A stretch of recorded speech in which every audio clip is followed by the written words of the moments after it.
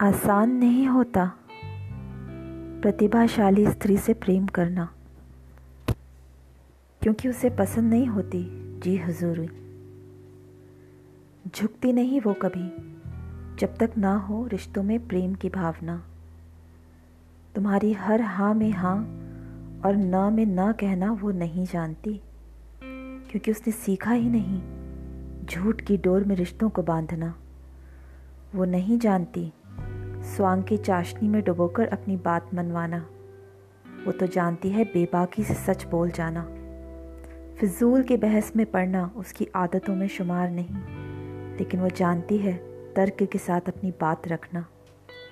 वो क्षण क्षण गहने कपड़ों की मांग नहीं किया करती, वो तो संवारती है स्वयं को अपने आत्मविश्वास से, निखारती है अपना व्यक्तित्व मासूमियत भरी मुस्कान से। तुम्हारी गलतियों पर तुम्हें टोकती है, तकलीफ में तुम्हें संभालती भी है। उसे घर संभालना बखूबी आता है, तो अपने सपनों को पूरा करना भी।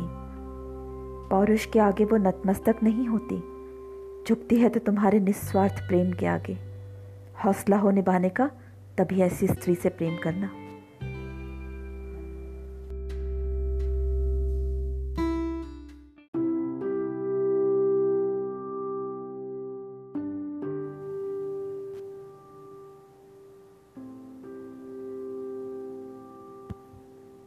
ओशो कहते हैं, स्त्री का प्रेम गहन है।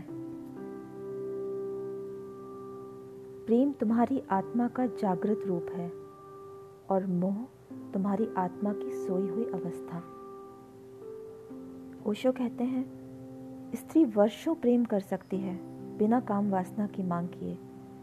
सच तो यह है कि जब स्त्री बहुत गहरा प्रेम करती है तो उस बीच पुरुष की काम वासना की मांग उसको धक्का ही देती है, शौक पहुंचाती है।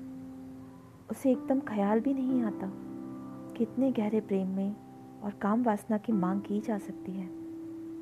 मैं सैकड़ों स्त्रियों को उनके निकट उनकी आंतरिक परेशानियों से परिचित हूँ।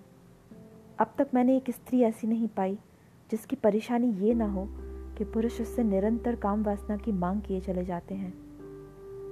और हर स्त्री परेशान हो जाती है, क्योंकि जहाँ उसे प्रेम का आकर्षण होता है वहाँ पुरुष को सिर्फ काम का आकर्षण होता है, और पुरुष की जैसी ही काम की तृप्ति हुई पुरुष स्त्री को भूल जाता है, और स्त्री को निरंतर यह अनुभव होता है कि उसका उपयोग किया गया है। She has been used. Osho कहते हैं, प्रेम नहीं किया गया, उसका उपयोग किया गया।